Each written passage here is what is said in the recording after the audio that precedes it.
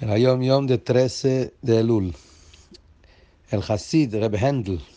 Reb Hendel era un Hasid que se llamaba Reb Hanoch Hendel, uno de los grandes Hasidim del Tzemach Tzedek, del Rebbe Maharash, del Rebbe Rashab. Vivía en Lubavitch.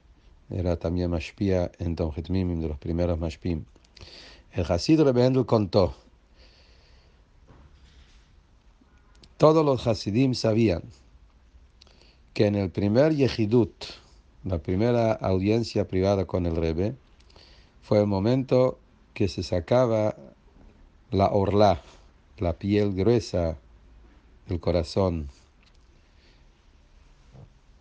Sea lo que sea, de la orla del corazón, enseguida en el primer Yehudut, ya se liberaron enseguida.